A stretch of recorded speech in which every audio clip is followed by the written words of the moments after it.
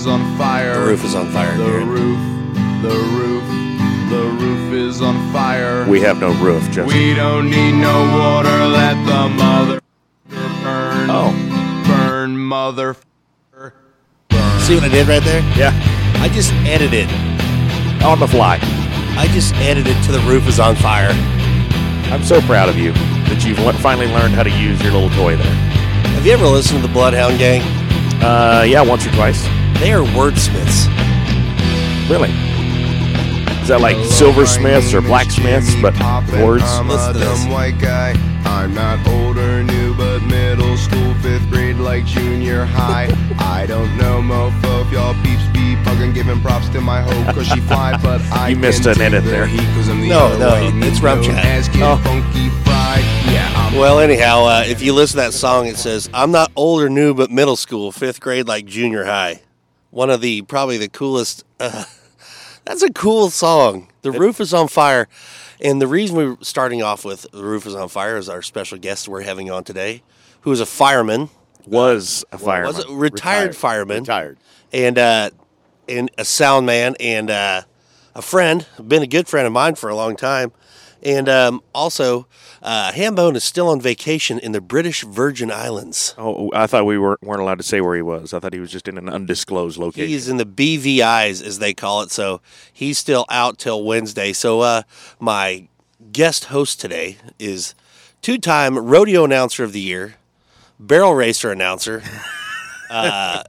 I'll do anything that pays. the official announcer of the Bandera Pro Rodeo. That's where we're at, yep. Just bought a new place in Texas with an 8-foot driveway.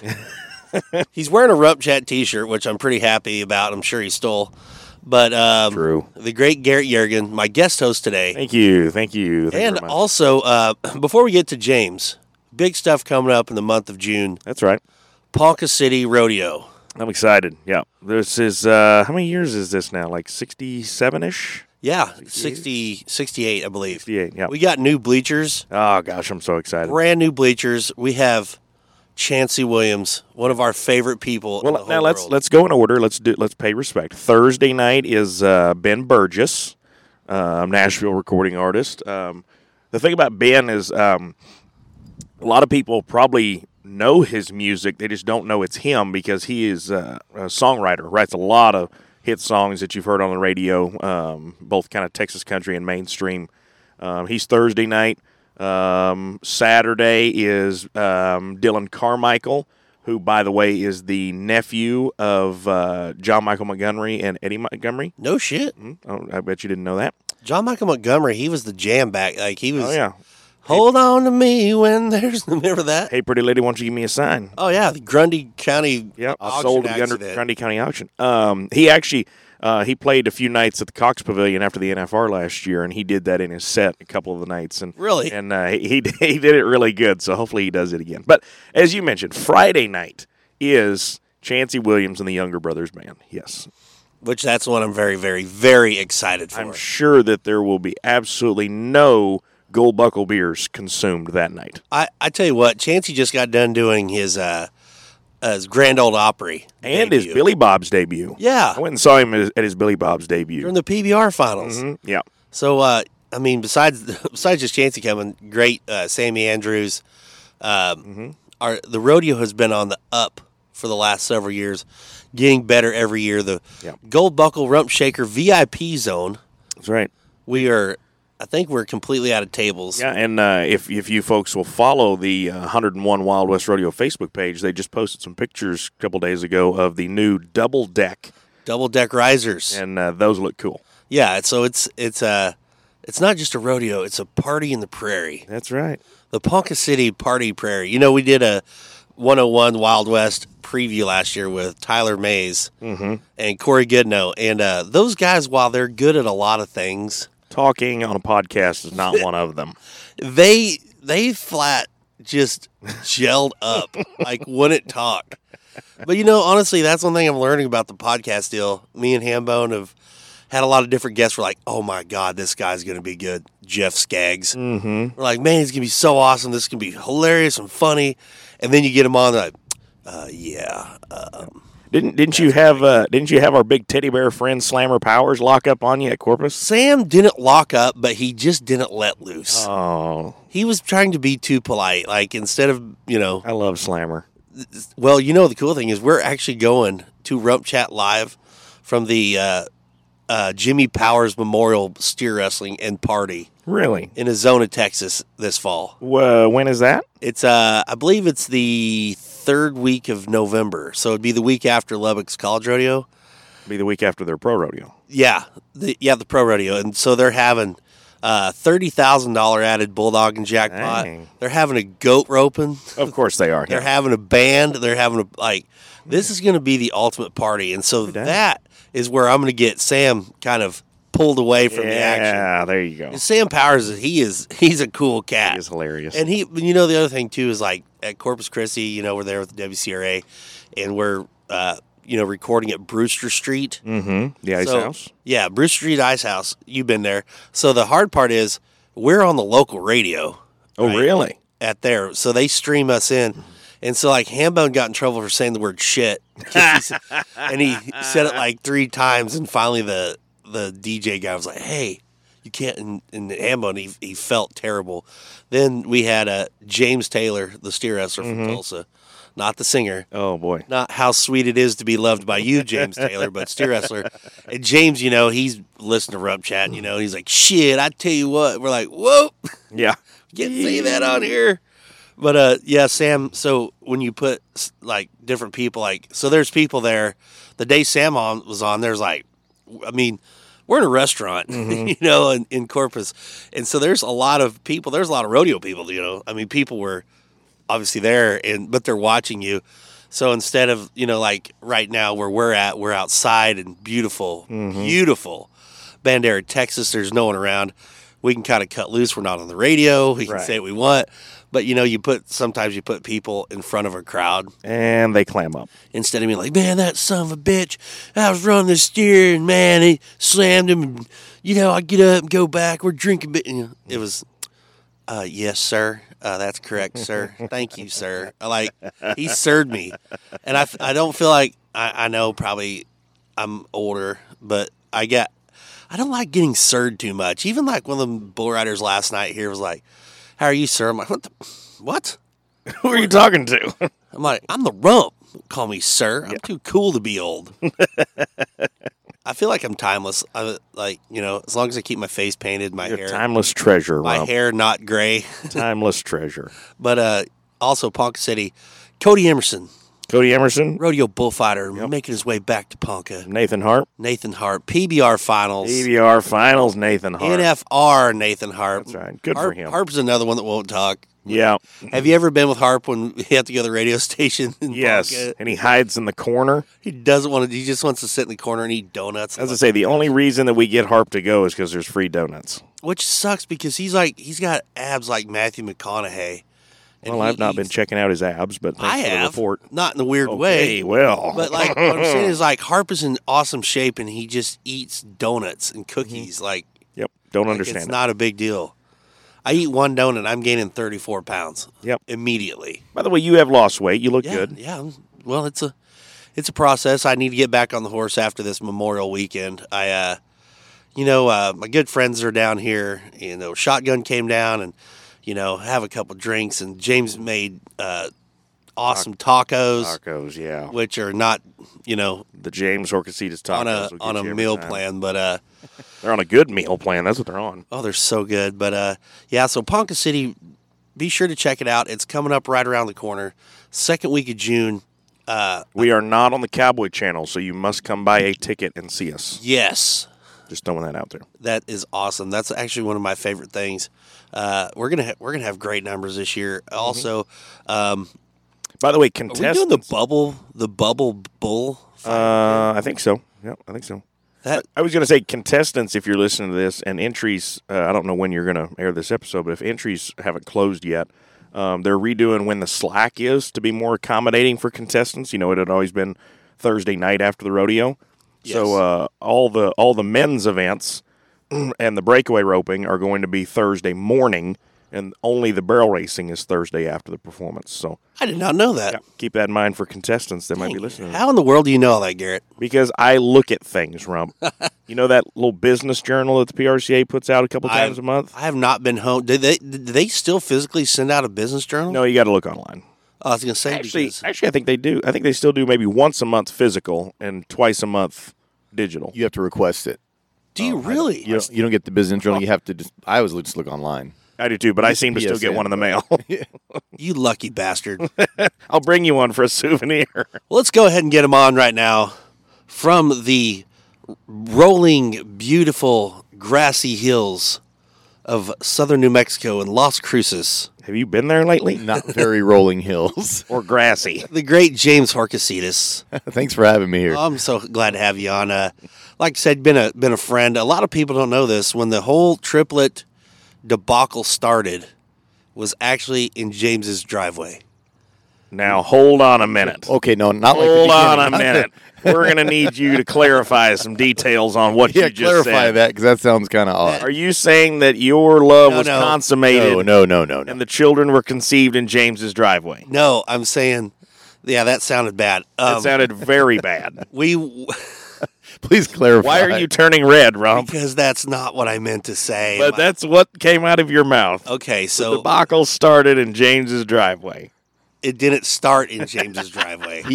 He found out that he was going to be daddy times 3. Oh. He was there at the house. Okay. Yeah, so how it all happened was... That makes way more sense. Well, we found out in Mesquite, Nevada, right, during Logandale. Okay. And so then this is my full-time, this is when I first started going full-time and didn't plan real well. Mm-hmm. So I go from Logandale to Corpus Christi, Texas. They're close. To Las Cruces, New Mexico for the college rodeo. Yeah. Which is just, if you look at a map. You crossed over one to go to another. You drove by Las Cruces. You look at a globe. So we get done at Las Cruces or at Corpus Christi on Sunday. So we drive to the college rodeo that we used to do was actually pretty badass. In the parking lot between the football stadium and the basketball stadium. It was nice. all portable. Mm-hmm. And so, I mean, it is right there, and it was fun. Oh, yeah. I mean, it was, but it... And it's all college kids. They all walk down from the dorms, and it's just a big party. Awesome.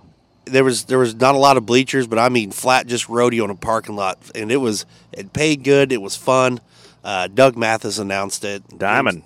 James did the sound. I clowned it. And so there's nowhere to park there. Like for an RV, there was no, I mean, everything was portable, even the lights. Right. Which it was an afternoon perfect. We still had some light towers and generators to run all the power for the sound. Everything was. Wow. Yeah. So Field of dreams. Pretty much. It was. I mean, it was an undertaking. Jim Dewey Brown was the coach there and kind of headed that up. And so we parked in his driveway at his house. Was it bigger than 8 feet? Yes, you could get into James's driveway pretty easy. That thing can make it in there. So yeah. So we backed in and we're staying there. Well, Ashley starts getting sick, really sick. Like morning sick times 3. Yeah, when we were in the driveway, that's what I meant by that's where it started. Because so then James at the time had a little bumper pull toy hauler that was his rodeo rig, and so we pull it to the arena and we called it the green room because we had a generator and we plugged that in and for me and James and we'd all kind of hang out, and Ashley was just sicker and shit from being pregnant, and the joke is she broke in the camper, or James's camper, by puking in it. Repeatedly. Nice. Oh yeah, she's like, James, I'm so sorry. She's like, yesterday she apologized. Yeah, she's like, I still feel. But I was like, no, it's a different camper than the one he has now. But yeah, he had to get rid of that one. Actually, he couldn't get the stink out. So we were in this driveway, and after Las Cruces Rodeo, I was supposed to go to Payson, Arizona. Mm-hmm. James was too. We were both going, and so we had a few days off that we were supposed to just hang out with James and just kind of kick it around Cruces there. And so she was getting so sick, she said, I don't think I'm going to make the trip. Mm-hmm. So I was like, crap, and we're like, what do we do? And James is like, well, you can leave your trailer here. So I drove Ashley from Las Cruces back to Ponca with my pickup, dropped her off and so she could be at home because nothing's worse than being sick on the road. For sure. It's the worst thing ever. sure. No matter how nice your trailer is, you don't want to be in it. You know. Right. Yeah. So then I drove back to Cruces, and then we went to Payson, and it was a crazy time for the old Big Bear. Yeah, thank you for clarifying, because where I thought that story was going was highly inappropriate. So, no, but anyhow, Well, we were going to have to make this a RümpChät Raw episode. I say all that to say that James has been a good friend. And this is the cool thing. You know, we do a lot of rodeo stuff. And, James, you've been involved in the rodeo deal a long time. But also the fireman as a firefighter. 20 years. 20 years, you just retired. This is my 1-year anniversary of retiring. 2 decades. I literally retired to come to this rodeo.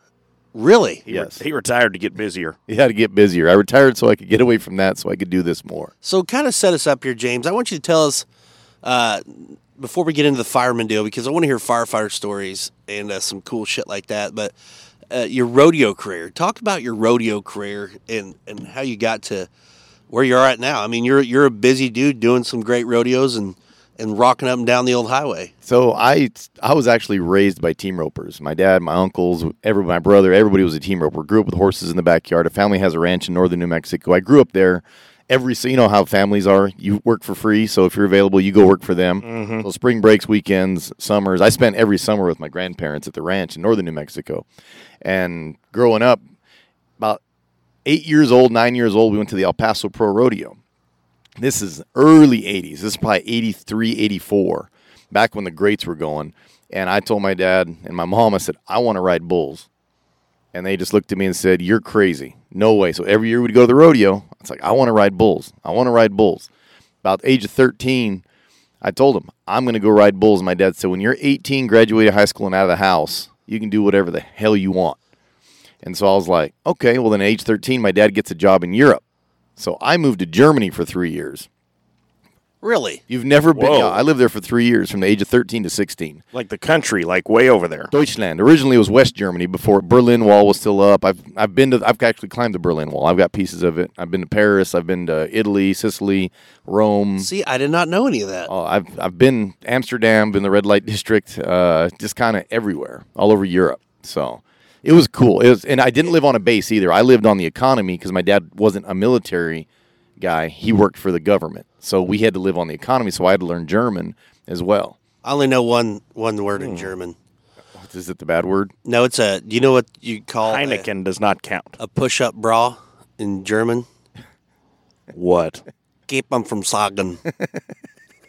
Keep them from sagging. A push-up bra. Anyway, James, back to you. Moving along, yes. So when you you obviously you can't carry out the rodeo dream in Germany. No, but my dad took me to an armed forces rodeo, and for the first time in my life, I saw them roping yaks.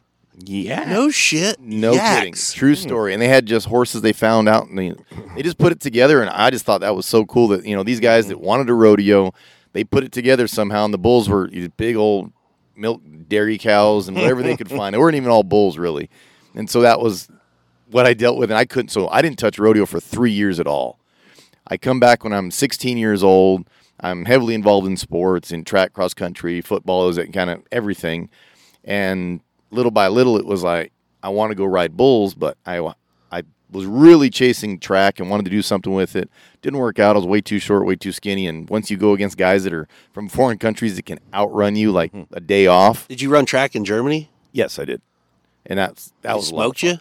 you? Germany, I learned a lot there because it was high altitude. So when I came back, it wasn't that bad for me. Your lung capacity was stronger. Oh, it's so much better. But even Cruces is high altitude. It's high desert, what they call it. So I don't have a problem training there. Like when we did the boxing thing, it was the high altitude. We never had a problem. So fast forward to graduate high school, I'm sitting there and like, what am I going to do? Like now I have no clue what I'm going to do. And I met a guy I got a job at a rental store, rental equipment. And it was Bob Romer, the bull dancer. If you know I your remember. history. Yeah, he just passed away a few years ago. Exactly. He became one of my best friends, and he's like, you want to get on some bulls? I'll take you down to a place. So I went to a place down south, and Dustin Danley, God bless him, he was very patient with me. But after I'd ridden horses for so many years, it almost came naturally of how to, keep your balance, stay on, work to the front. Went to the Gary LeFew school, and that's all I chased. My dad was so furious that I didn't go to college. It just drove him nuts. And little by little, I started wanting to put on bull ridings. So my friend and I, Van John, started putting on bull ridings. I was a bullfighter because that paid the bills for riding bulls because I wasn't very good at riding them. And I wanted to be a rodeo clown. And this is about 99, 2000. So I was fighting bulls and clown. I bought a sound system for the bull riding little production company we had. It was tiny. We had one a month. And one night, the announcer didn't show up, and they're like, well, you know everybody. Why don't you just go up there and announce? I was like, when Washburn was there, he just retired, was starting at the Hall Bulls places. I was like, I'll try it out. Announced that event, was playing music at the same time, and sure enough, right after the show was over, a guy walked up and said, hey, you want to do my shows? I'm like, oh, okay, and that was 2000. So I'm like, okay, I'll kind of dink around. I was working on the pipeline and didn't really have a direction. 2002, I got in the fire department, and just little by little, the career started taking off, and 2007, I got my PRCA card. 2008, really. And it just kind of took off from there, and I get to go do what I love. So with the retirement, I tell people, I did what I had to do for 20 years so I can go do what I love to do. Mm-hmm. Firefighting was awesome. It was amazing, but it really messes with your mental capacity, your heart, Really? and your heartstrings. It really, you see the worst of people is the thing. Nobody calls 911 because they're having a good time. That's true. Well, and that's why I was thinking about yesterday. You know what? It's pretty cool to have you on because Andy Hilton, which is Hambone's brother, he's a fireman, and I got to thinking about it. Like we did one show with my brother-in-law where we called it Back the Blue, where we had Chad, was a policeman. Now he's a detective for the OSBI and other big organizations, which is pretty damn cool. Some things we can't talk about on public airwaves. Can't say it. But I'm like, we've never sat down with a firefighter. We always hear the rodeo stories and the mental game of the firefighter. And that's where I need to be more mentally strong. Because I bitch about the Cowboy Channel, but I've never been in a situation like our first responders have to get into. Like you're fixing to go into a burning building and don't know what's going to happen. And even that, you get so ingrained in it. Your first couple of calls, you're nervous. You're like when you first start out and you're in the firehouse and you hear that bell, are you like, oh, hell yeah. You're hell yeah, but your biggest thing is it's not a fear of what you're going to. It's the fear of I don't want to screw up. It's kind of like the first time being a bullfighter in front of a crowd or in front of your idols or working in front of people you respect. Now, the Cowboy Channel, people are going to see whether you have that or not. In the firefighting world, if the house burns down, you look like you failed. If somebody died, you look like you failed. Maybe. It's a hard thing to do, but you become connected with that scene. There was a shooting. There was I can go into some real bad details, but it's one of those when I show up, it's game time every time. I can't have a day off. I can't have a minute off. I can't take 2 seconds off because that might cost somebody their life. So I'm going to ask some questions, and they might be dumb. No, there's no such thing as a dumb question. There is with me. Only dumb people asking. No, Thank you, Garrett. So when I teach firefighting classes, I tell firefighters or cadets, I say the dumbest question you ask is the one you don't ask. Well, okay, so I'm going to ask some of these questions. Have you ever heard him ask a question? Now, Garrett, you get your ask some questions too, so I don't sound like the only dumb one here. But like when non-rodeo people ask you a question, it's the dumbest thing, and you're like, are you serious? But they don't know. That's right. Yep. Like when someone says, do you wear red so the bulls will try to gore you? And you're like, that's a dumb question. That's funny. But really, I mean, it's entertaining. So as a fireman, the way that you guys' shifts work, like you go and you stay at the firehouse for extended amount of time. So the first 16 years of my career, we were at 24/48. We were there for 24 hours. So we went in at 8 in the morning and got off at 8 o'clock the next morning. And then we were off for 2 days, 48 hours. The schedule changed shortly before I left, about 4 or 5 years before I left. It went to 48.96s. So we were there for 48 hours for 2 days, and we were off for 4 days, which seems fine and dandy. Like, I get 4 days off.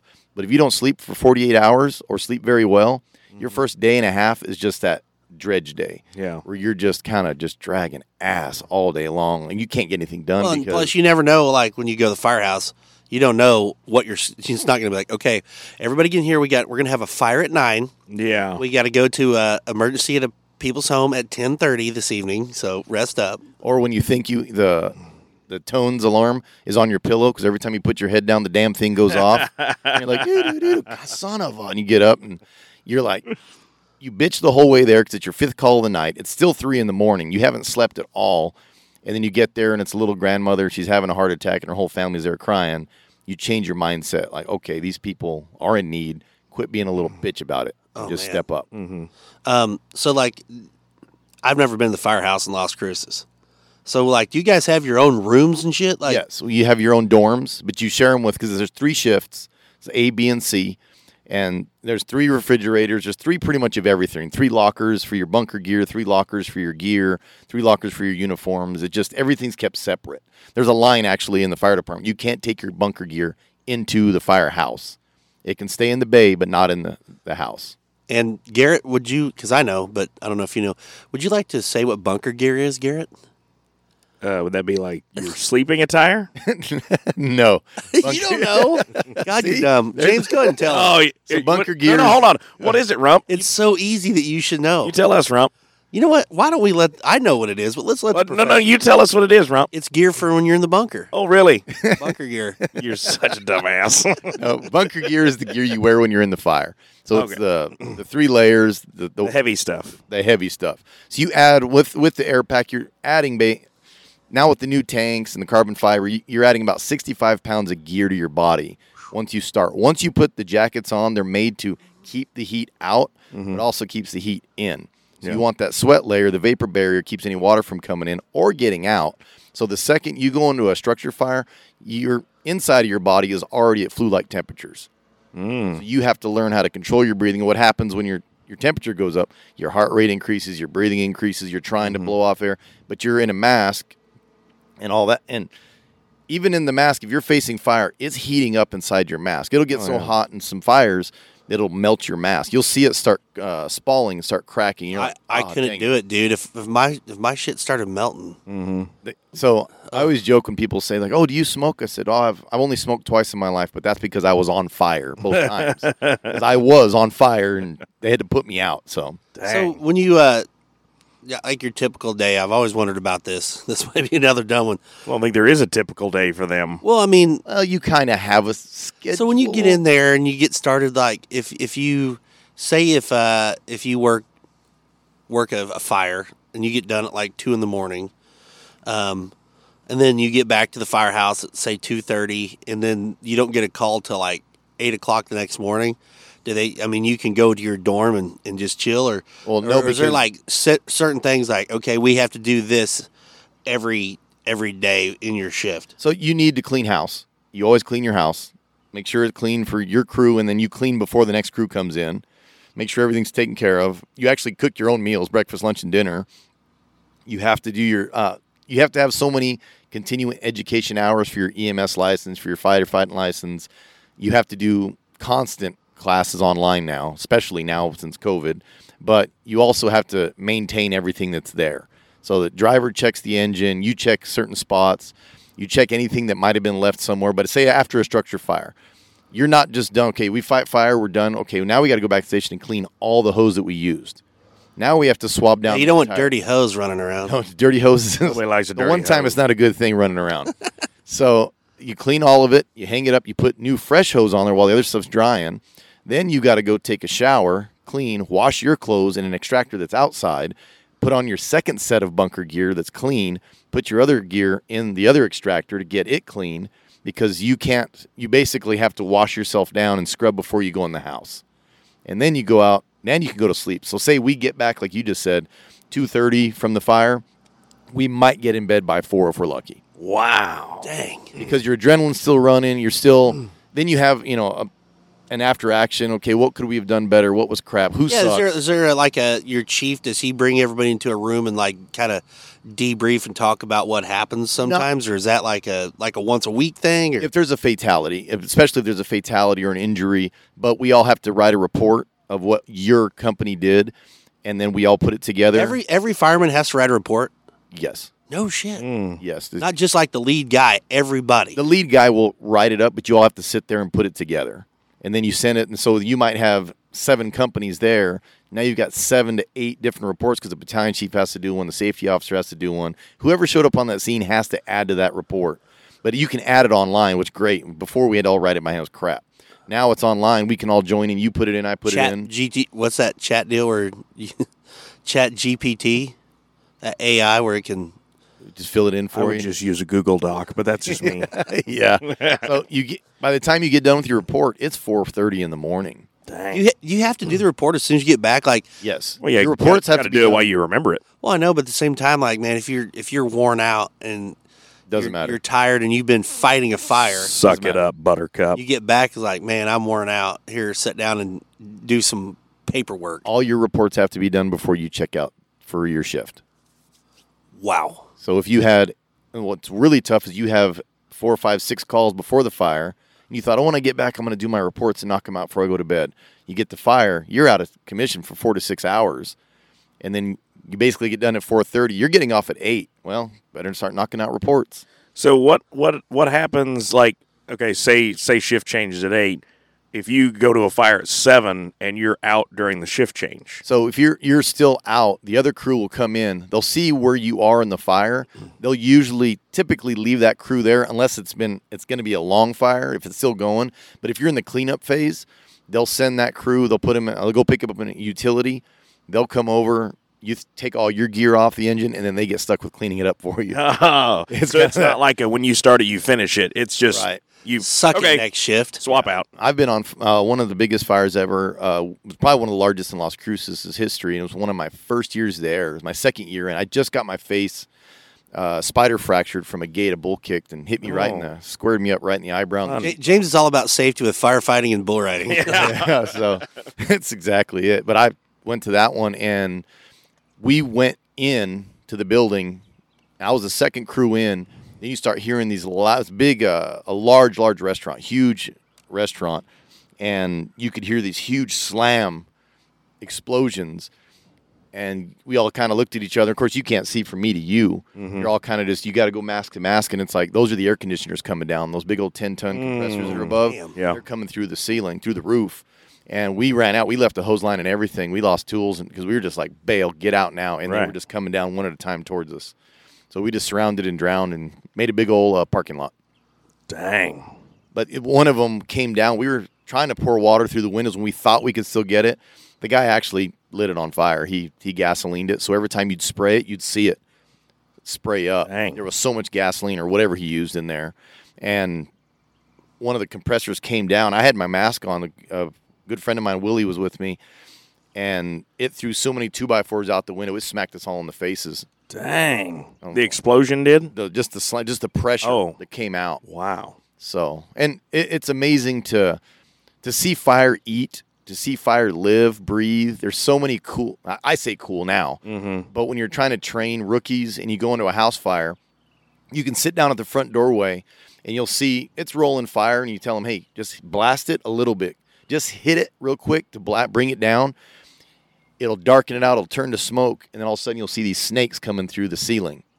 It's chasing oxygen. It's wanting to eat. Oh, yeah. And they'll start coming over, and it'll lap out the door behind you. Damn. Jeez. So, Who decides who drives the fire truck? You promote to driver. Oh, you gotta have a CDL probably. You can no, you don't. What? It is the craziest thing ever. I had a CDL. I was like, okay, I already have a CDL. I go, we don't need a CDL to drive. You get an E license. You take a 2-week Emergency class. license. You take a 2-week class, and then congratulations, you passed it. But you have to know the pumping calculations. That's the hardest part of it. CDL, one thing, but the pump calculations and knowing how much pressure loss you have, friction loss to the nozzle, how much the nozzle has, you have to give which nozzle's on there. There's all this math you have to be able to do in your head in a moment. Well, you're out, Rump. Yeah, no joke. 700 fist posts. You can't just say, you got water, don't you? That was a famous line. You turn it down a little bit. You're trying to ride the thing. And, you got water, don't you?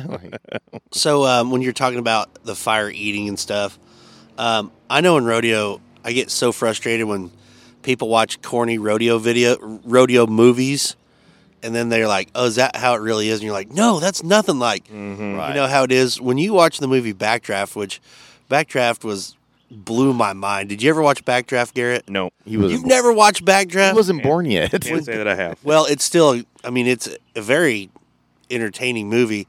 But do you ever watch that and go like, that is not how this shit is. This is so stupid. When you can't throw a fire extinguisher into a fire and it's going to explode and put out a large amount of fire, it's going to laugh at it. It's not going to do anything. It's not going to explode. But have you watched that several times? Oh, I've watched it once. Oh, really? And I just couldn't stand it. I couldn't stand it. You know, I've never watched 8 Seconds. What? Never. Now you're out of your mind. Okay, I haven't. We're muting your microphone. You're done now. You're done here. You're not in charge. I've never watched it because I don't want it to ruin in my head. I will say of the rodeo movies I've seen, they did an okay job with that one because there's really not a lot of rodeo scenes. I mean, it's the story of them meeting and falling in love, and obviously the tragedy, yes, is a rodeo scene, but there's not as many rodeo scenes in it as you'd think. Have you seen the PBR movie where The Longest Ride? Yeah. Eastwood. Yeah. Eastwood's in it. Clint Eastwood. I have seen His it. son? It's Yeah. no offense. I mean, it's way more Hollywood than 8 Seconds was. So that's what I'm saying. Like in the movie Backdraft, actually, you should watch it because it's. I know it's probably not factual. It's very entertaining. So you want to? It can't be. I Let's ask the knew that expert, firefighters would watch that and go, "There is nothing like this shit. This is the dumbest shit ever." So you have to take it with just as it is. It's Hollywood. They're going to do their spin on it, what they think it is, or they think they have advisors that know what they're talking about. And Same thing for rodeo. Same thing for rodeo. Same thing for police shows. Imagine like Tom Brady watching a football movie. I mean, like say. The Replacements, ole, ole, ole. I mean, like, We Are Marshall, or Remember the Titans, or what was the one with Tim McGraw and Any Given Sunday. Blindside. Blindside. I mean, those football movies. Imagine like being a Tom Brady or a Peyton Manning or somebody like watching those movies. They probably think, "Oh, geez, that's not real. That's not real." Same thing for us when we watch a rodeo movie or westerns. You even watch westerns. You watch a firefighter movie, like so. Ladder 49 actually was really good. But that was more factual? More factual, but it's also touching of what can happen in the worst situations. So it was more of a, I watched it one time and I promised I'd never watch it again because I was like, oh, God, this is not the movie you bring your wife to. Mm-hmm. Oh, shit. Yeah. I never even thought about that. Yeah, and they were like, oh, free tickets for firefighters. You guys should go. And our union wanted to support it. We showed up, and then I'm like halfway through it, and I'm just like, oh, God, now this is all she's going to think about. Yeah. Is me dying in a fire. And it's just... my wife has been very, very just superb about everything, being a rodeo guy, but being a firefighter. And being a firefighter's wife is not easy. Because you're at home by yourself for days. You're a single mom. She's a single mom for throw in a rodeo husband on the side or a rodeo wife on the side. And, and so 2/3 of the year, I'm down the road. She goes to a lot of rodeos with us, and the kids go as well. But just the fire department alone, she had to deal with the unknown. If I didn't call her that night, if I didn't text her or message her, that was the weird part. God bless firefighter wives.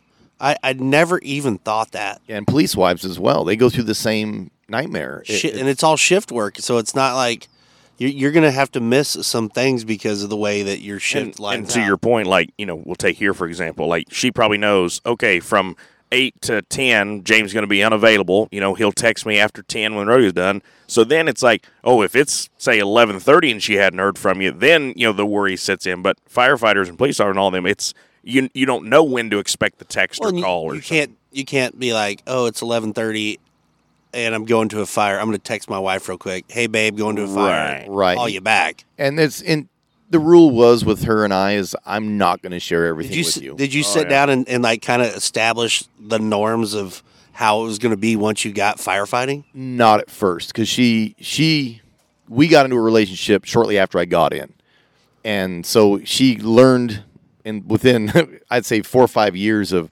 when she and I first started dating, I was at the top 25 busiest station in North America. We were ranked between Miami, Florida, and one of the stations in New York City. Dang. Wow. So the only time I've ever been top 25 in my life was... it was amazing because we were a unit station. We were one engine station, and we run 16 to 24 calls a shift per 24 hours. But that's where I got my most of those experience. fires, or was this like EMT? No, we were in an old district right there, just by the university, actually, in between the split of I-10, I-25. So we had a lot of highway accidents, a lot of automotive, a lot of college kids accidents, drinking, overdoses. I could drop Narcan on people like candy. It got to a point where, but you learned real quick, if he's got a lot of tattoos and he's gangster, don't hit him with the whole thing because he's going to come up fighting.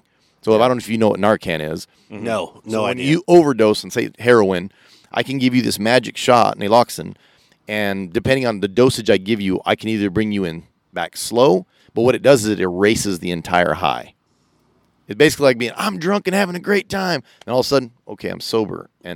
But the thing is with most, I hate to say this about drug users, is they had to work their tails off or steal, rob, and find a way to get that high, and now you just took it away. So they come up fighting mad. Well, luckily, I've never done heroin, so. But you walk in and they have needles in their arms. Oh. You walk in and you see their kids on the Do they on the call? floor. Oh my God, That's terrible. So are they the ones that call? No, their It's friend always someone calls, else. but they're sitting in the corner and they're looking at you like, yeah, you guys were here last night. Like, no, I wasn't, but the other crew was. We've saved the same guy 13 times. Is it hard to do that? Because you're like, hey, dumbass, quit doing heroin. Not really. But it's got to be a little frustrating to know, why are you doing this again? You're not a good heroin user. But maybe you're get some doing. other Doing it wrong. maybe try playing golf. I mean, Maybe Monopoly's your deal. I don't know. So are there places like, I mean, now that you're retired and stuff and you're just driving around with family going to lunch or dinner or whatever, are there places you go by and like memories flash back? Oh, the whole city. The whole city is a memory. And I'm born and raised there, so I know a lot of places. Right. And we'll get to a funny story, and some of my favorite funny stories. This episode is brought to you by Remuda, where the Western industry gathers. If you're passionate about horses and the Western lifestyle, you'll want to check out Remuda, the app that connects you with the Western industry. Remuda is a marketplace, social platform, and business listing app that allows you to buy and sell horses and gear, chat with other horse enthusiasts, and find the best businesses for your equine needs. You can also benefit from sponsored ads that offer you great deals and offers from your favorite brands and sellers. Remuda is the app that enhances your horse experience. Download Remuda app now from the App Store or Google Play, or visit Remuda.io. Remuda is where the Western industry gathers. You go by buildings, and when I'm gonna be completely honest with you, I went to counseling right before I got out and found out that it almost ruined my relationship, almost ruined my relationship with my kids, my wife, my family, with everything. And it's the best thing I've ever done. And the first thing I told the counselor when I met him was, if the words, you know what I'm going through, or anything of that nature come out of your mouth, I'm walking out of this room. Because you have no idea what's going on inside here and what I've seen. Unless you suited up. I literally walked over a chalk outline of a guy we saved years ago in the front of where your office door is, because it was in my busy district I was in for 12, 13 years. And so I see things in every street, every road, there's a shooting, there's a death, there's a baby, there's some cool thing, there's a baby birth. There's been some amazing, life-changing, wow, I never thought of that in my life. But the memories, you go to rodeo, like, oh, my oak tree, I've been here for 7-8 years. Oh, this is my oak tree. These are great memories. Those, not great memories. kind of. I mean, man, this is bringing so much more to light than I could even thought going into this. But I mean, I can't. Like you said, there's good and there's bad. But I think and we've talked on RümpChät before about the mental health.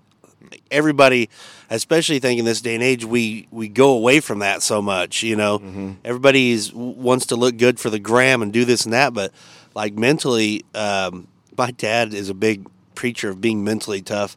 But I can't imagine going around and having to see these places where something horrible happened. And it's not something like, well, I'm going to shut it off. Day's over.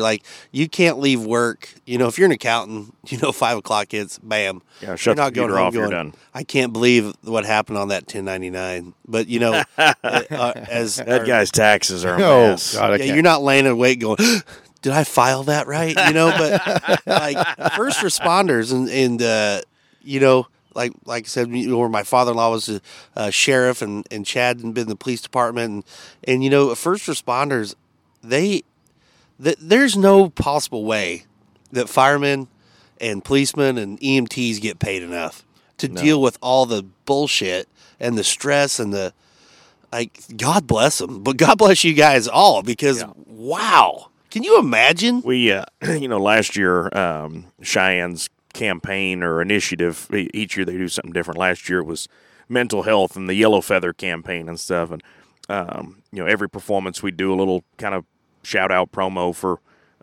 mental health awareness and stuff. And it was kind of eye opening at the rodeo contestants and husbands, wives, things like that, that sent me messages and said, hey, really want to thank you guys for shining a light on the mental health side of things. And it's something that, like you said, doesn't get talked about enough in rodeo, and I'm sure for y'all doesn't get talked about near enough. They try, and the departments are starting. The unions are the ones that are really bringing it to the forefront. But I think until suicides quit, it's not going to be enough, and it's not going to stop. It's. Do you guys have like a fire, or did you have somebody in the firehouse that you could always, hey man, if something bad happened, you could go talk to immediately? Or you not really. That was the one thing that we fought for, and we had mentors that were firefighters, but they might not have been on shift that day. They might have been off that day, or the guy's not on. There's nobody available, so you'd have to put in an appointment with the employee assistant program.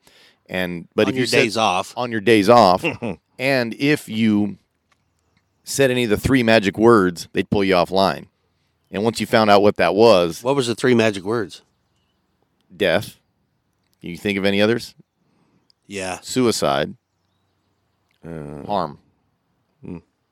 I feel like harming myself. I don't know. I'm thinking about, once you say one of the 3 magic words, they're going to finish the meeting, they're going to go report it, and you're going to get pulled offline, which I totally understand. Oh, yeah. But he may not have those thoughts. You can talk him off the ledge, or her, but they weren't us. Mm-hmm. They weren't firefighters. Now, the union in Albuquerque has a mentor group that is all retired firefighters. They want me to come in eventually, but they go, James, call us in 3 years. Yeah, get away from you. Are debrief. They said 3 years. Calm down. We don't want you now. We want you to be able to just not let it reiterate what you just went through. Chill out. I've been a union member my entire career. I was on the board for 12 years, so I was big on mental health. And the other thing about health with firefighters, even with police officers, is the cancer risks. We're the highest risk of cancer of anything. And I'm talking every type of smoke cancer. inhalation and stuff. Oh, it's everything. The bunker gear we wear. Old burning buildings full of asbestos. Yeah. You name it. Anything. Inside that RV, inside your trailer, inside your truck. A dumpster fire is the worst fire to go to. Because how many chemicals are inside that dumpster? You don't know. Exactly. I've seen them glow 20 different colors while it's on fire. Yeah. And you're like, okay, so all we do is just dump a hose in there and flood it. Yeah, I'm not going to sit there because it's going to explode at some point. Somebody's going to blow it up. Yeah. Because who knows what they put in there. Arsonists, those guys used to drive me insane because you're chasing a bunch of trees on fire. But I had to inhale all that. And we always call, hey, we're short timers because we've already listed ourselves. We put ourselves in those positions because when I first got in, if you had a mask on, oh, you're a sissy. Why do you got your mask on? Take your mask off. I kept mine on a lot of the time, but I went to so many training fires. Say the training building's over there, but I'm sitting here. If the wind even blows in my direction, I get that particulate inside my lungs. Now it just sits there and festers. Your body gets a hold of it.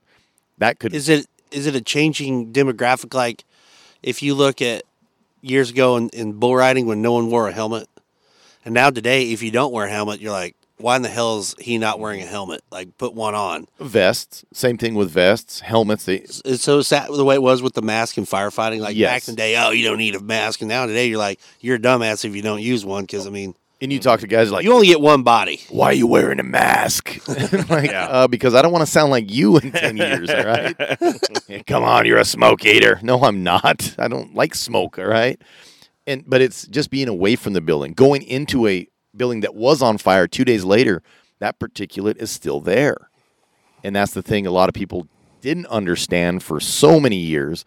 Now, After the fire's out, it's still in the air. it affects the neighborhood. Mm-hmm. Wherever the wind blows, guess what? All that little ash and everything is still blowing down the road. That's why those, in Ohio, when the train derailment caught fire, that's why the people in the city all left and didn't want to come back because they knew all that stuff was in the air and in their houses and stuff. Yeah, that scares me. I watched a documentary on Netflix called "The Meltdown of 3 Mile Island? 3 Mile Island." Yes. Mm-hmm. Which was about the 70s and 80s, a nuclear plant, and how, once everything was calmed down, the air was still just jacked.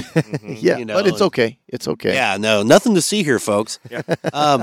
Yeah. Moving on, meanwhile. I would, the mask thing, I would not go against that. Like, Yeah. I don't even like smelling farts, Well, you put off enough of them. I know, that's what I'm saying, but I don't like smelling them. So, like, Maybe you should hold them in. I get taken, I'm about to We fart don't on like you. we don't like smelling yours either. But do you feel like that for the 20 years that you've done that, do you feel like that your lungs are still, I mean, you run. Me and Garrett were going to the pizza place yesterday and we saw you jogging by. And we had a slice for you. Great shape, doing good. Like, is that one reason you run a lot, to kind of keep them lungs from all the damaging shit that you've had to inhale? No, I've been a runner my whole life. It was, my dad was a runner. And, I used to ride my bike with him and he would run. Right. And then little by little, I became a runner, got in the track, cross country, long distance was my thing. And I just one of the reasons I love to run is because, one, nobody's going to go with you. Nobody wants to hang out. Garrett, you want to go? No, thanks. I can ask everybody at the rodeo, and there's not going to be Good one way person. to get away. And it's my meditation. Clear my head. And it was my big meditation when I was in the department.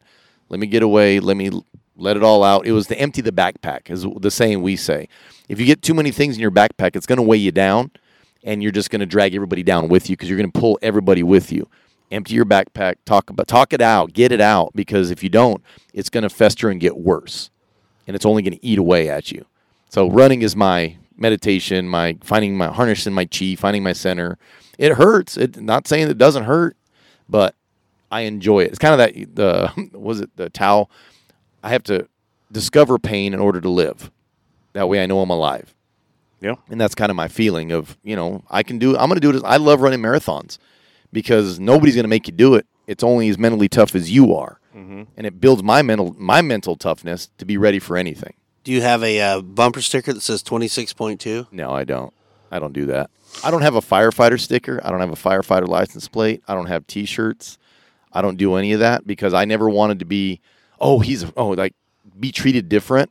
When I left the firehouse, I was dressed like this or in my boots and jeans, or I left the firehouse like this. I showed up like this. Is there like an unspoken hierarchy though among firemen, like where even if they're not a higher level as a chief or whatever, but is there some guys in there? Is just there a kind pecking of order? Like a dick, like almost a fraternity? Yeah, I've heard it's a boys' club. It's a boys' club now with girls too, and the girls have their girls' club, but which girls are the better to themselves, they think. But you have respect levels. There's guys that think they know it all, and they're not very good at the job. They just literally are pretty boys that are trying to hook up with chicks because they're firefighters. they get the license plate. Is there like a buckle bunny term? If you badge bunny, it's badge bunny. Yeah, but yes. it's cops and firefighters. Badge bunny. Yeah. That is freaking phenomenal. There's badge bunnies, and my wife can't stand them because you go hanging out with your buddies or your friends, and then all of a sudden that group starts showing the groupies, as we call them. The badge bunnies show up, and you're kind of like, oh, okay. The hose. No, this is why you need to watch Backdraft. In the movie Backdraft, he gets this chick up on top of the fire truck, and they're naked, and he's banging her. Oh. And then they get a call. They get called out. And so the fire truck is going out. And they're riding on top. And the hose is on the hose. And she's threw her clothes off the side of the damn fire truck. That actually was kind of entertaining and funny. Oh, I bet. But could you imagine, like, oh yeah, come on up. Oh shit. Did y'all hear the tones? Did y'all have a pole in your firehouse? No, we did not. Oh. We don't have the Dalmatian either. Because actually, to be honest, to give you a little lesson on this, here's your history lesson. Dalmatians are actually mean, angry dogs. I don't know if you've ever been around a Dalmatian. No. Cruella de Vil didn't mind them. So guess what? Well, she was That's a the mean, reason angry they person. used them, because they would protect the hydrants. Because people would try to burn down their buildings. So they would try to like keep the firefighter. They would fight the firefighters off of the hydrant so the building burned down so they could get the insurance money. So then they would hook up the hose to the hydrant. They'd leave the Dalmatian there to protect it. Interesting. So Dalmatians were a protective. So explain the Dalmatian on the Budweiser Clydesdales. I have Protect no the idea. beer. Protect the beer. They're mean little. If you've never met a true Dalmatian, they are mean little and very protective. But, I think that would be hard, too, because you think about us, Garrett. We got it pretty good. If we don't like somebody to rodeo, we don't really have to be around them. We have our own trailers, our own place to stay. Right. You might have to be around them for 2 hours during the perf. But if you're a fireman and you're with a dick, you're stuck with that bastard for 48 hours at a time. It's the worst. When you get some douchebag guy that just, then he wants to invite all his girlfriends to the station, take them on tours. Can they do that? During open hours, during public hours, they can do that. And you just get annoyed as all get out because these guys are just there for the show. And you're probably trying to take a nap. And I'm just, I was always busy. I always had stations where I had something to do. Well, I was always part of a specialty. Well, air packs and masks was my specialty for many, many years. But I was also a trainer. So auto extrication, I'm a master in that. And I love teaching people how to tear carts apart because I don't got to put them back together. Let's go tear them apart, break and tear shit up, and then like the Jaws of Life. Yes. And it is so much better now because now we don't have the hoses on the end of them. They're battery powered. So you can go inside the cars. You can be upside down, underneath. You can do so many magical things. You can pick up eggs with them if you're good enough. Really? And it is just a whole different technology, kind of like we were talking about the air packs earlier. I can do an hour inside of a burning building now, which you shouldn't, because of the air packs, and the air packs are even smaller than they were before. But the same way with the extrication equipment, I can tear a car apart now. With vehicles have changed so much.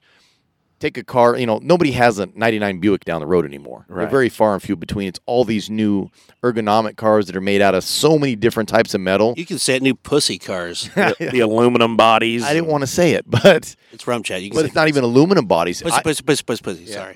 You say it now. You can cut through them faster with a Sawzall than you can with the cutters because the Sawzall's got that heat signature. Once you get that little bead going, I can zip through it. I can cut 3 pillars faster than they cut 1 pillar or about 1.5 on a newer car because those cars are all beer cans now. Right. They've got a 7-year lifespan, if that. They crush them, they melt them down, and they make another car. All these new cars that are out on the road today, they're made up of about 800 different cars that were melted down. Okay, shot out of the cannon here. What about if a Tesla wrecks? How do you cut a Tesla with that huge battery? So with the battery, you have to know where the wiring is. They have markers that alert us somewhat, but you know where the batteries are. Everything's run on the Because if lower those pillar. catch fire, you're just effed, aren't you? Not really. If 'Cause I thought the battery fire in a Tesla won't stop burning. it won't stop burning, but you can still get people out of the car if you attack from the edges and from the angles. Biggest thing is do not jump when a tire pops in a car fire. That's the biggest no-no. But it's fun to get a rookie. He's like, hey, stand right here and fight fire because the engine's on fire. Heats up the tire, and you'll see it when it's going to do it. You'll see it kind of bounce. The tire starts getting bigger and fatter, and then you just kind of sit there and watch, and all of a sudden, boom, and this rookie will go. You kind of step on the hose because he's going to fly sideways. And you're like, where are you going? Get back here. Those little things you learn, and airbags, you got to be careful of those airbags. Here's a question. What is the largest number of airbags? What's the record number of airbags in a vehicle today? 9. 16. Nailed it. How did you know? You liar. I know things, Rump. Bullshit. Volvo. You That was a great guessed. guess, by the way. 16. Why are you mad at me just because I know things? So 2 on the side, 2 in the front, Okay, picture this. curtains. Yeah, you get the passenger side airbag, which my friend used to call his ex-wife. Heyo. And then, Rodeo clown joke. And then you've got the big one in the front. You've got the knee bolsters underneath both sides. You have the anti-hit each other in the heads on each seat. You have the not going to hit, and the seats also not going to hit the pillars. You have the blankets on the sides. You've also got the ones underneath the knee bolsters in the back. You've got the seatbelt airbag that comes across the chest on all 4 corners. They don't have one for the 5th person. You have I'm trying to remember. I think I lost count somewhere. Yeah. We're at 14. Yeah. No, you have the buckles. I'm sorry, the headrest the headrest will actually move forward. They're actuated, so it catches your head before you get whiplash, and your head goes backwards. So anything with a headrest has those. The seat activation, as long as you're sitting in their pressure, that's the scary part. You've got the knee bolsters, the front, the side, the rollover curtains. They've got them every freaking place. It is nuts now. So now think about this. Every one of those has an explosive in it. So I have to be careful not to cut that explosive when I'm trying to cut the pillars. So I have to peel the plastic before I get to start cutting pillars. Because when you cut the wire, it detonates it? No, the wire will not. You have to explosive inside of it. You have to be careful of the actual explosive part. Oh. I can cut the wires, and I can cut the airbag that hasn't inflated yet. Oh, I see. But if I cut this one little is yellow piece. Like the pressure point. Exactly. Where the sparker is, where I guess what's the explosives that clowns use? God dang it. You're talking to a guy that doesn't use explosives. Right. I can't. It's for the better. Not sprigs or whatever, but whatever. That's where Tannerite? No, not squigs. Squigs. There you go. Squibs. Squibs. There you go. Squibs. Squibs, So yeah. But you have to study these cars, and I've been studying them for 20 plus years. That every car is different, and the car companies don't care. Because once I learned 2018 cars, they were already designing 2020 cars, and So when they say, "Oh, this is the highest safety ranked car," bullshit. Like, talk to the people that might have to cut it open. So you know where that rating actually comes from? National Highway Traffic Safety Administration. They have this machine that crushes it, and they see how many pounds of pressure it can take. It's supposed to take 2.5 times the weight of the car if it rolls over. It's not supposed to be able to crush itself. So that's where the rating comes. But if it has a higher rating, then it's safer. What about smart cars? Have you ever had like them little tiny? Mm-hmm. Are those easier to cut? They're hard. Really? They peel. It's like I said, it's a beer can. Before you had an iron car, it was metal, it sheared and it broke apart. Doors would pop loud. Now they just tear apart. They're a pain in the ass. You have to be technically superior on your tool usage and placement, or you're going to be there all day just peeling pieces. I got a friend that was in an accident a couple weeks ago, and I won't mention the vehicle name, but he was run off the road and pretty much run into a backhoe, and right kind of the passenger front headlight, and not one airbag went off. Because it hit in an angle. It did not hit the front center. Oh, well, that's good. So if you're going to wreck... That's good and safe. If you're going to wreck, make sure to hit it straight on. You need to be head-on collision. So why would they not put one in the corner like that? Because it's not a sensor spot. That's not a common denominator because that's not what the highway transportation tests. It's side impacts and front and back. And front and back impacts and rollovers. But our government is so dumb about... Here we go. We don't need to get down this road. Don't get into politics about it. But I'm talking about just like everything with safety ratings and this and that and this. I mean, I'm all for safety. I want everybody safety third. What about some of the fun times? Okay, so I did have a story I told the other day, and the second you said you wanted me on the show, I was like, I got to tell this story.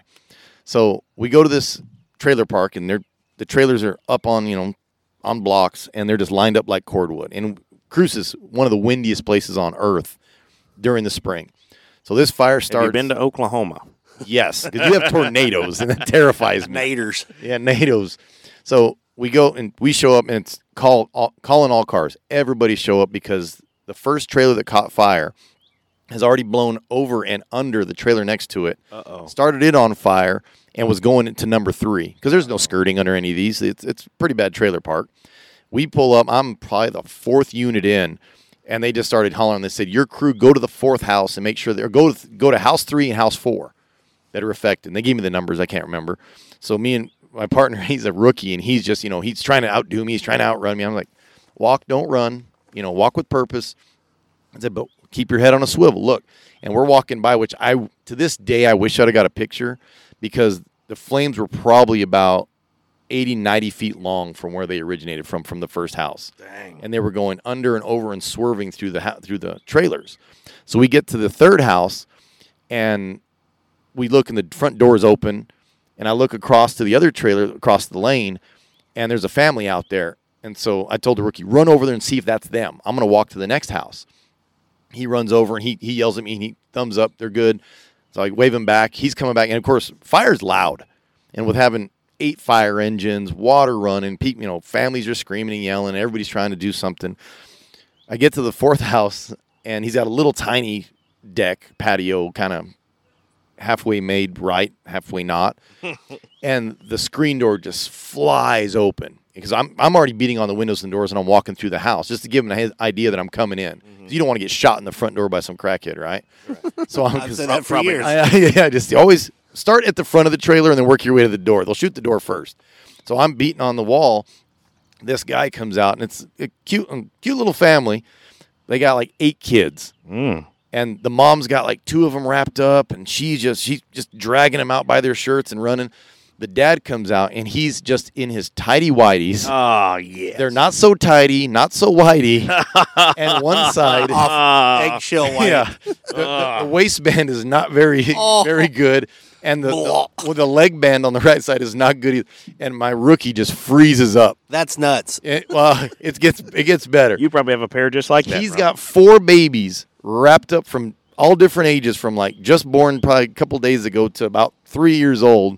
How that worked, timing is everything. Wow. He's carrying him out, and he walks right past me, and I'm just saying, "Vámonos, vámonos, vámonos." And he turns that way, and the rookie turns around, and I said, "Hey, rookie, check it out." He looks, and it's like that old bull. His ball is literally hitting himself in the back as he's jogging off because it came right out, and I am in tears. My rookie, he's just sitting there staring. His eyes are this big, like, is that possible? And I'm, holy Lord, and he just can't stop. He's like, dude, stop staring at the guy's sack. Let's go. Oh, my God. So we go, and we finally stop it at that took house. balls. That took balls. He was balls out, It boys. reminds me of in Billy Madison where they're doing the running, and the guy falls over backwards, and those 2 high school kids are sitting there, and he goes, gross, did you see that guy's balls? And you couldn't help. Was like, the hell is that? Oh, dear Lord. But the fire was the light, but it was kind of in and out, and it shadowed it. Then you just see it just flop, flop, flop. I'm like, oh, Lord.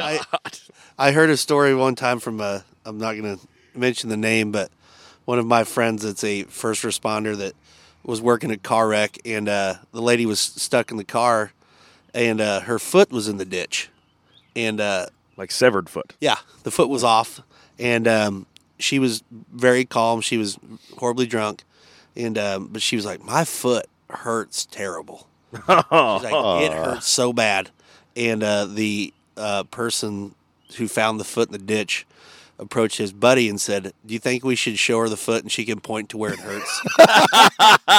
I mean, which I know that's kind of fucked up or screwed up. But I mean, like, it's morbid, but whatever. When you were a first responder, there's going to be times when you got to just kind of keep it. Your humor gets dark sometimes. You got it, because you can't go down the rabbit hole. Like, sometimes, you just got to go, this is how it is. Tell us where it hurts. So houses, whenever you're inside of a structure that's actually on fire, a house is on fire. We went to a house that the door melted. It was one of those kind of plastic coated with foam inside. The door had already melted down. Flames are just whipping. Had a rookie with me. And I peek in. We can't go in until we get the other units there. So we have to wait till there's a safety crew there ready, RIC team, rapid extrication, to get us out if we get in trouble. They're there for us. So I'm sitting there, and I looked at him, and I said, okay, there's carpet in this house. So in a structure fire, on the ceiling is about 1,000 to 1,200 degrees. And as it goes down, it's 900, 800, 600, Because heat 500. rises. I remember that from middle school. So Elementary school. basically, the floor is like an oven right now, 400, 450. You cook a turkey down there if it flames long enough. So I see there's carpet in there, and I'm going, oh, yeah. He's got his brand new bunker gear on. He's fresh out of the academy. And I was like, hey, bud, watch this. We're going to play with this fire. I said, come in here and kneel down. And this is why you always see firefighters squat down, or they'll one knee it, but they won't put their knee all the way down. So he kneels down. I said, hey, get comfortable. And I said, just spray it a little bit, and we'll get the snakes to come out. You can see them. So he hits it and kind of cools it just a bit. Smoke drops, goes up, and then you see the snakes start coming out. And like 8, 9, 10 of them, and they're trying to feed. And they come over you, and they're whipping out the door. And I said, that's pretty cool, huh? I was like, yeah. I said, let it roll a little bit. Once the RIC crew, we'll hit it. We'll do a quick knockdown. We can see, because with the fire, you use that to your advantage. Mm-hmm. He's just sitting there mesmerized by what's going on, but I'm doing my calculated checks. All right, time to go. RIC's in place. Go get him. I just stand up and said, let's go. He has melted his knees to the carpet. The carpet's made of plastic nowadays. Right. Oh, shit. So he sat there when we walked in, the heat hits your knee pads. He's on the carpets at temperature. His knee pads are at temperature. He kneels down, glue. Now you're one. So Get up, rookie biatch. Yeah, I was like, get up, let's go. And he's like, sir, come. I was like, I'll take that hose line then. All right, let's go. Go fire. Hey, somebody come with me. He walks up and he's got these 2 patches of carpet cut out, stuck to his knees. And he just can't, poor guy, he just looks at me, he's all, that was a dirty trick. And I was like, that's not a trick. I said, okay. You learned, didn't you? Pay attention, rook. Yeah, come on, rookie. So, Is there a lot of hazing though, or no, I like not like football. I mean, you guys all gotta. That's why when I get in high pressure situations, I revert to being just stupid as shit, and I can't even help it. Mm-hmm. Like I would be terrible.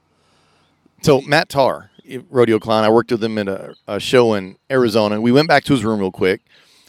He had to get something. I can't remember. We're driving back, and sure enough, we see this motorcycle T-bone this old school Cadillac. Guy flies over the front of it. I mean, I'd look up right at the light because he goes, holy, and I look up, and bam, because the car pulled out when the motorcycle was coming towards us. Nails it. Just squares up the front hood, or the fender, flies over it, and Matt's like, you know, Matt, he's shaking like a little chihuahua. Should we stop? And I was like, well, I guess we'll see what's going on. And Matt, I said, just park over here, get out of the way. And Matt, let's go take a look. And I'm like, hey, bud, he had his helmet on. And the good thing, the mask kind of popped up in the front. It's like, how you feeling? He's like, oh, my legs hurt. My abdomen hurts, this and that. And Matt said, what do you need? I was like, go look at the handlebars and the tank and tell me if they're bent. And I don't know if his thighs hit it, whatever. And we go through the whole thing. And Matt's just, pretty soon I go, hey, Matt, go get me the license plate number. So Matt goes over and he gets the license. He's like, what do I have to get the license plate number for? I was like, because I just needed you to go away, all right? I need to put you somewhere where I can, and the ambulance crew shows up. I don't pull out a badge or anything and tell him anything. But once I start telling him he's got good pressure, he has pain here, localized, he's ANO times 4. I give him, once you kind of speak their lingo, they know your stuff. And then they're cool about it. So it's high pressure situations. When something exciting happens and everybody's like, oh, and they're getting mad and angry, I just kind of look at them and go, well, okay. Like in dealing with fighting bulls, I don't really work the barrel much anymore, but there forever when I was working every bullfight there was, it seemed like, those bulls are horribly mean and can kill you, but, when I'm out there, it doesn't bother me. It's just another day. I mean, I'm excited. But that's experience. But, it's just, it doesn't seem... After a while, it's like, well, it's just another day of, Well, and obviously, I don't want to act like announcing is anything like what y'all are talking about. Yeah, but like when I put in the air where you're safe, yeah. Yeah, well, I mean, like when I first started announcing, I'd get really, really nervous and stuff, and it just as you get more comfortable and just more surrounding and stuff, I still get like excited, like when it's hot songs playing and fixing to go. But it's very rare that I truly get nervous anymore. But there's still, and you've seen them, you've heard them, announcers locking up. Oh, yeah. They haven't been in that situation. They've never experienced that. Yep. Same with firefighting, police. There's only so much you can teach. Like, right. Until you get in the heat of the battle. You got to fail a lot. And that's what I learned in early childhood. Fail a lot. I'm working on engines. Blow up a lot of stuff. Car stereo systems. Blow up a lot of stuff before you figure out what works and what doesn't. Awnings on the side of your RV that got blown off in Bandera. Yeah, rookie. Exactly. Rookie move there, leaving that out. But the duct tape's still good. It's holding that window in there pretty good. Oh, yes. Has there been any firefighters that, like, when they get to the station, you're like, this sumbitch ain't going to make it?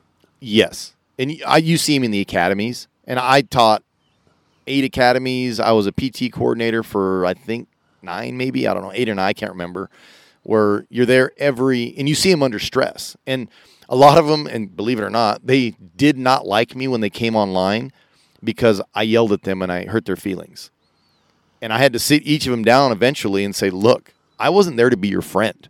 I'm there to put you in a pressure situation, which is you and your physicality, what you can push yourself to do, and see how you respond. If you don't respond, you're showing us you can't handle pressure situations, and you just get you throw your sucker in the ground. We don't need that. We need you to step up. You ain't going to talk to me like that. Exactly. Bitch, you run into a fire. It's not time to talk about feelings. Nope. Yeah. I don't have time for your feelings. And if I had a heart that would break it, I would tell them all the time. But they also don't understand cowboys, country folks, how we were raised. Right. It was, same with your family. Same with your family. Hey, work hard or get your ass back. Don't stay here. Everybody yell at everybody. No, my dad didn't. My dad, man, a few words. He didn't have to say much. If you were in trouble, he just looked at you and you're like, oh, Piss. It's like lots of rodeo friends and stuff. You know, the joke is always, man, boy, imagine how we'd treat each other if we didn't like each other. exactly. Well, but not okay. Now this is nothing the same. But when you talk about being in the heat of the battle in rodeo, when we're trying to run a good production, sometimes we all get mad at each other. Oh yeah, but it's because we want it to be as great as it can be. Like, You know. we're all vested. like Casey Harp, and that's here running the shoots. He did the Matrix. He never touched the chutes with his hands. He and I have dirty cussed each other during performances before, and then afterwards it's like just like nothing happened, just because you're in that focused in the zone and I want to bring this in where after the conclusion of the rodeo, everybody has to file a report. oh Yeah. god, Everybody has to sit down and write it out. Dear tell us- PRCA, the third perf, Garrett was a dick. Here's why. The second at Bandera, Garrett Yerigan, the rodeo announcer, made me do a back handspring in the arena. That is so sandy, I could not jump. Oh sure, blame it on the footing, barrel racer. Yeah, here we go. No, Wow. the arena was great. Bad but ground. It wasn't bad. It's Bad ground. I didn't have good footing. it's bad ground for trying to do a backflip. Well, That's why I was trying to escape from the anyhow. But quit trying to run away from your feelings. you know what? You can read about it in the report. And being at the firehouse, none of these guys understood what I was doing.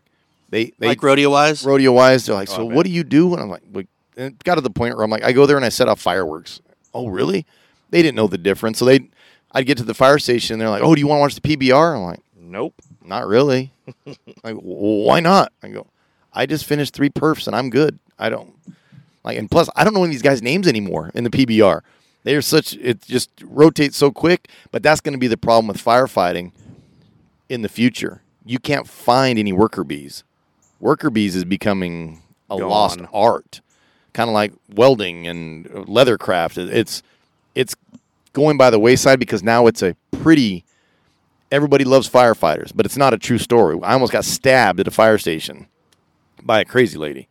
Wow. Came into our fire station and tried to stab us Why? because she was okay. So true story. The fire station that I was at there is right next door to the police station. So she was trying to do suicide by cop. So she sat on the hood of her car, 11 o'clock at night, was waiting for an officer to come out to attack him with a knife, so then he would shoot her. Nobody came out. It's 11 o'clock at night. The police station's closed, right? Right. They're in the back. They come through the gate. So she walked around the perimeter fence, theirs, which came to ours, which was open, which is by our volleyball court. We're actually really good at volleyball, by the way. And she walks up by the back window where the dining hall is, and one of the guys says, oh, I got this. I'll talk to her. Tall, blonde. And she just whips out a knife and starts coming at him. We close the little glass door, and she's sitting there looking at us and hitting the door with the knife. Dang. And then we look over, and somebody left the bay door open for the engine. Oh shit. So she walks into the fire station. Oh shit. We're yelling That at her. sucks. That we're in a. Ugh. Yeah, and she comes chasing us. She chases us outside, and we're holding the door. She's inside of our fire station with a knife, and there's 9 of us outside of the fire station looking at her. We're calling dispatch to come save us, and they're like, stand by. No standing by. Screw you, stand by. Come get us. Mike Rowe, who The does police are right next door. that. Was she cracked out? Oh, yeah, she got to the You'd have point. to be. We finally, one of the guys attacked her with, she threw the knife at one of the guys. It slid into the bay, so she went after to get it. One of the guys hit her with a trash can. 4 very stout firefighters. Plastic or metal trash can. Plastic. Okay. So It's different. and had her in arm bars and ankle locks, and that woman was still getting up. Really? So I kind of laid on her back, and she was picking all of us up. She never said a single word. Ooh. Never said a single word. Officers show up, and they're like, hey, how's it going? We're like, cuff this lady. We're over there sweating. Yeah. Bitch is crazy. Yeah, so they interview Damn. her. The officer comes back a couple hours later and goes, you want to know what she said? I'm like, what? And he like tells us the story that she got in a fight with her boyfriend, and I'll show you this and that. And he goes, yeah, I was trying to get him to kill me, but they ran like a bunch of bitches. Oh. We were like, oh, man. But, Mike Rowe, that does dirty jobs. Yep. Yes. he said it. I watched one of his interviews the other day. He said that our society has taught these kids that you are not successful if you are a plumber, an electrician, Correct. a welder. That's such crap. So, I agree. I was thinking about even for my kids. I'm like, if they didn't go to a regular, I got a degree. I'm a rodeo clown, but the thing is, the society is getting away from people. Like, we need firefighters, we need policemen. Yes. But you guys have to put up with so and much. electricians and It's welders and everything. But the politicians made it hard to be a police officer. Yeah. Yeah. They're making everybody hate them. Everything is getting so hard that if we don't have these people that continue to be EMTs and welders, like you said, firefighters, we need these people. And I mean, not to get off on the political side of it, but yeah, I mean, there are good ones, and I mean, there are bad ones too out there. There's always a bad egg in the carton, but there's a lot more good ones than bad ones, but they don't ever talk about the good ones. No. All you ever hear about, because that's what the shock value is. Right. Let's get shock value. Oh, and when firefighters get bad names is, firefighter DUI, police officer DUI. But it's like, let's not talk about us being up at 3 a.m. and saving how many people's lives, right, or doing what for who. But it's not about the glory for me. I never wanted a medal and an honor, and I got a lot of plaques and cool stuff. It was, it was an honor to have that stuff. But once I walked away, I walked away. The awards was not your why. No, and my dad was always a big, okay, that's nice. What's next?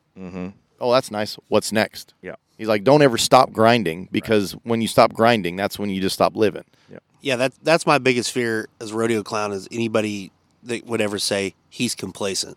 Like, I don't want to ever, at any rodeo, whether it's Greensburg, Kansas, or San Antonio, Texas, I don't want to leave the arena and have someone go, he just floated through. Like, every perf, I want to be like, try to do the best I can. And I feel like I've gotten better the longer I go, about I'm not leaving the arena ever. Where years ago, I'd go back during the bronc ride and slam a beer, hang out, But, nowadays, trying to, and I think that's one thing for anybody, the drive to continue, because you're never finished. But your career has shown that. Your rewards from your hard work and labor, how great a job you do. I've worked with you, I don't know how many years, and to watch your career go where it has, that's just amazing. I love to watch that, and it's so fun. And it was funny for my wife when we watched the NFR when you went as the barrel man. 2013. At 2013, she's like, "Is that Justin?" I'm like, "Yes." She's like, "Really?" It took her like we were watching it 3 nights in a row, and she's like, "Justin, like stayed at our house." Like, "Yes, Justin Rumford." It was 10 years ago, Rump. I know. But that was just, my wife didn't quite grasp that. And she's like, "Oh my God. Like, he's just Justin to us and the kids." Yeah. But the one thing I will tell you, and I hope a lot of people in the rodeo deal can really understand this. And I've been more blessed and more fortunate and had so much help. But at the end of the day, none of those buckles do anything for you. You can't call them. They can't. They can't be your friend. They're just something to put up there. Yeah. Because during COVID, when shit was bad, my friends that helped me get through a hard time. Amen. That's what mattered, and that's what I'll take away. And at the end of the day, when we're done rodeoing, man, you think about it. When you're done, no one cares what you did. The sport forgets you fast. And probably the same in the firefighting. When you get done firefighting, people are going to remember how hard you tried, and you're the person that you are, not the awards. And They don't remember the awards, but they also want to badmouth you. And that's the same with rodeo. And I see that, and I hate that. Like, we don't know our rodeo history. Enough people do not know the history. I wish we could put more people in the Hall of Fame while they're alive. Mac Altizer. That drives me insane. He reinvented rodeo, redesigned it where it put us on the upscale, and no, nothing. And that's where, yes, we're putting 7, 8 people at a time, but we're still behind. There's still some amazing people that have done so much for rodeo and have done so much in rodeo, but we don't do anything about it. And we're losing our history. You can ask any of the bull riders that come here, saddle bronc riders, any type of history. I'm not even talking 20, past 25 years. You ask them 10 years ago, and they're not going to know. And that's disgusting to me because if you don't learn from history, you're bound to repeat the bad stuff again. Right. And that's Look what at happened. look at our country. Look, exactly. And we have a lot of, and there's a lot of people in rodeo that are here for themselves.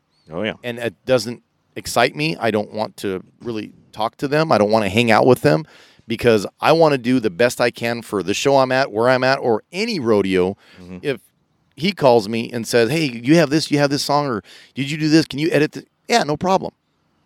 Do it, because if it betters his rodeo and makes you need something, a sound effect or whatever, or a voice or blurb over, whatever, I want rodeo to be better.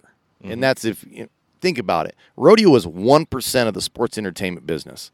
Less than 1%, actually. Mm-hmm.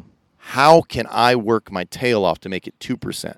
Something that I truly love and have made a big part of my life. Mm-hmm. I want it to be better, and I want people to be better from it. And I think the show last night showed it, where you were having a lot of fun. You were having a lot of fun. Mm-hmm. I'm always having fun, and it's a joy to watch you guys work. So then I'm having fun, and it just makes it better for the crowd. I've always told people, too, like, and, you don't have a microphone doing your job, so you portray your mood in different ways. But he and I with microphones, if we're having fun, if we're laughing and cutting up, that's infectious to the people in the crowd. If he and I don't have a good working relationship and there's no genuine laughter there, then the people, even if they think something's funny, it's not as strong of a laughter. But if he and I are out there goofing off, like and just if you walk up into a crowd of people and they're all laughing, what do you automatically do? You kind of chuckle along with them because you know something funny has happened. Well, that's what Cotton Rosser always said. He goes, if we're not having fun producing, oh yeah, how can we? That's right. How can we expect them to have fun? And the more that I listen to these stories about firefighting, the more I realize how blessed I am to not have to deal with this stuff. And thank God we have you. I gotta ask you this question before the end. Is this a question from a listener? You were talking about volleyball. Okay. Oh boy. Do you guys take your shirts off and turn this on? No, we don't play shirts versus skins. No. Yeah, Top Gun. You remember this in Top Gun? Oh, yeah. Yes, but no, we did not. Yeah, but we pretty much, and my family's all law enforcement. Some of my best friends are in the law enforcement, but we pretty much dominated them at basketball and volleyball. This is the Kenny Loggins playing with the boys. It is one of the best music videos. Look, James, it's actually a volleyball themed. Oh my gosh. Look at the outfits. There's Bush rolling out of these chick shorts. This is so 80s. Look at them socks. I'm playing that tonight.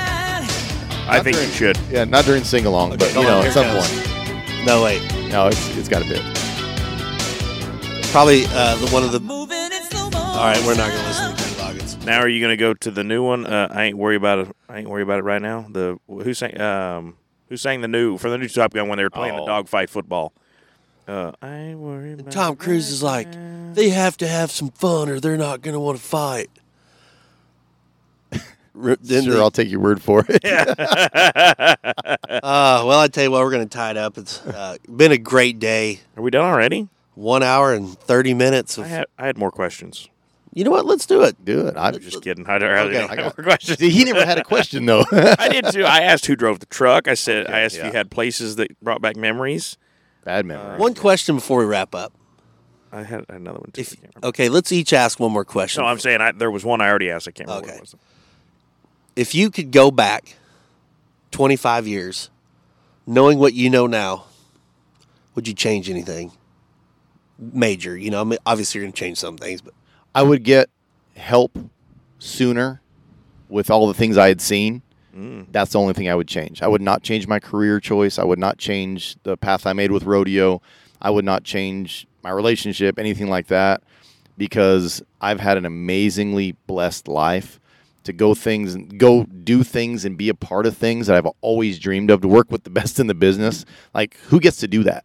And who gets to work with their heroes? You're not only my friends, you're like my heroes, because I get to see you work and learn from you guys as well, that I take back to other shows of, hey, this is a good idea. Like, I like the way this rolled with this flow. But an extremely blessed life. I can't believe I'm 47 years old and I've lived across the world at one point for 3 years. I've traveled the nation. I get paid to do what I love, and not just because I have to, because I want to, and it's fun, and my family completely supports me. It's a little tough right now that I'm on the road a long time, but they understand. But I would not change a thing besides the get help. If anybody else, just hear me out. If you need help, ask for it or go find it. Pursue it. Because once you find that happiness, your life opens up even more. It's a whole different high. It is just the greatest thing in the world to know that you're not just this dark cloud anymore. Everything shines. Even when it rains, it's shining. Even when something bad happens, it's shining. Because we're alive. I woke up. I was healthy. I can run still. And it's just a blessing to be where I am today with everything I've chosen to do up to this point. That's so awesome. I tell you, what a great day, and thank you, Garrett, for filling in for Boner. Yeah, you're welcome. He's still in an undisclosed location. If you follow Snapchat or Instagram, he's got a RümpChät investment opportunity to buy some condos. Cheap. Perfect. Also, don't forget Gold Buckle Beer, Ponca City Rodeo. We're going to have Gold Buckle Beer coming up at the 101. Come out and see us June 8th, 9th, 10th. 8th, 9th, and 10th. Ben Burgess, Chancey Williams, and Dylan Carmichael. Right in Ponca City. We're going to have more Gold Buckle beer. We sold semi-loads last year and ran out. I think the first order is already for 150 cases. We're going to have plenty of Gold Buckle beer, so be sure to show up. And don't forget, we still have our great deals with Manscaped, okay? Clean yourself up. Tell us about it, Rump. Manscaped. Do you manscape, James? You're a good-looking guy. I manscape. Wow. He manscapes. Kind of a personal question. Well, it's not just for your pubes; it's for your ears. Just don't use the same one on both. That's weird. That's that gets germy. Also, rodeo. Don't forget Rodeo Patch, man. I got my RümpChät rodeo patches down here. Get rodeopatch.com. We'll get you lined up. Go to their website. It is absolutely phenomenal. All the cool new stuff, and we're getting the word out, and a lot of people are getting rodeo. That's who makes my convention banners is rodeopatch.com. And I can't say enough good things. I want to go visit them, but our good friends at Red River Arenas in Coleman, Texas, outstanding summer savings right now. You know, they're not trying to change the whole world of arenas. They just want you to be able to rope in your own backyard. It's all made in Texas. It's a family. It's not a big corporation, but redriverarenas.com. Find them on Instagram. Just spectacular deals going into the summer. Official arena of J.B. Mooney. J.B. Mooney, Bucktown, Texas is what he calls his. Right. And he uses Red River Buck and Shoots. And if J.B. says that those are tough, he knows tough. They're tough. Then those are extremely tough. So thank you all for tuning in. Give me back next week. Hambone will be back in the house. And once again, thank you to James. We're going to go get some lunch, me and Garrett. Oh, my favorite part of the day. We're going to end up with a little fun here in Bandera. God bless everybody. Have a good day, everybody. Stay classy, San Diego.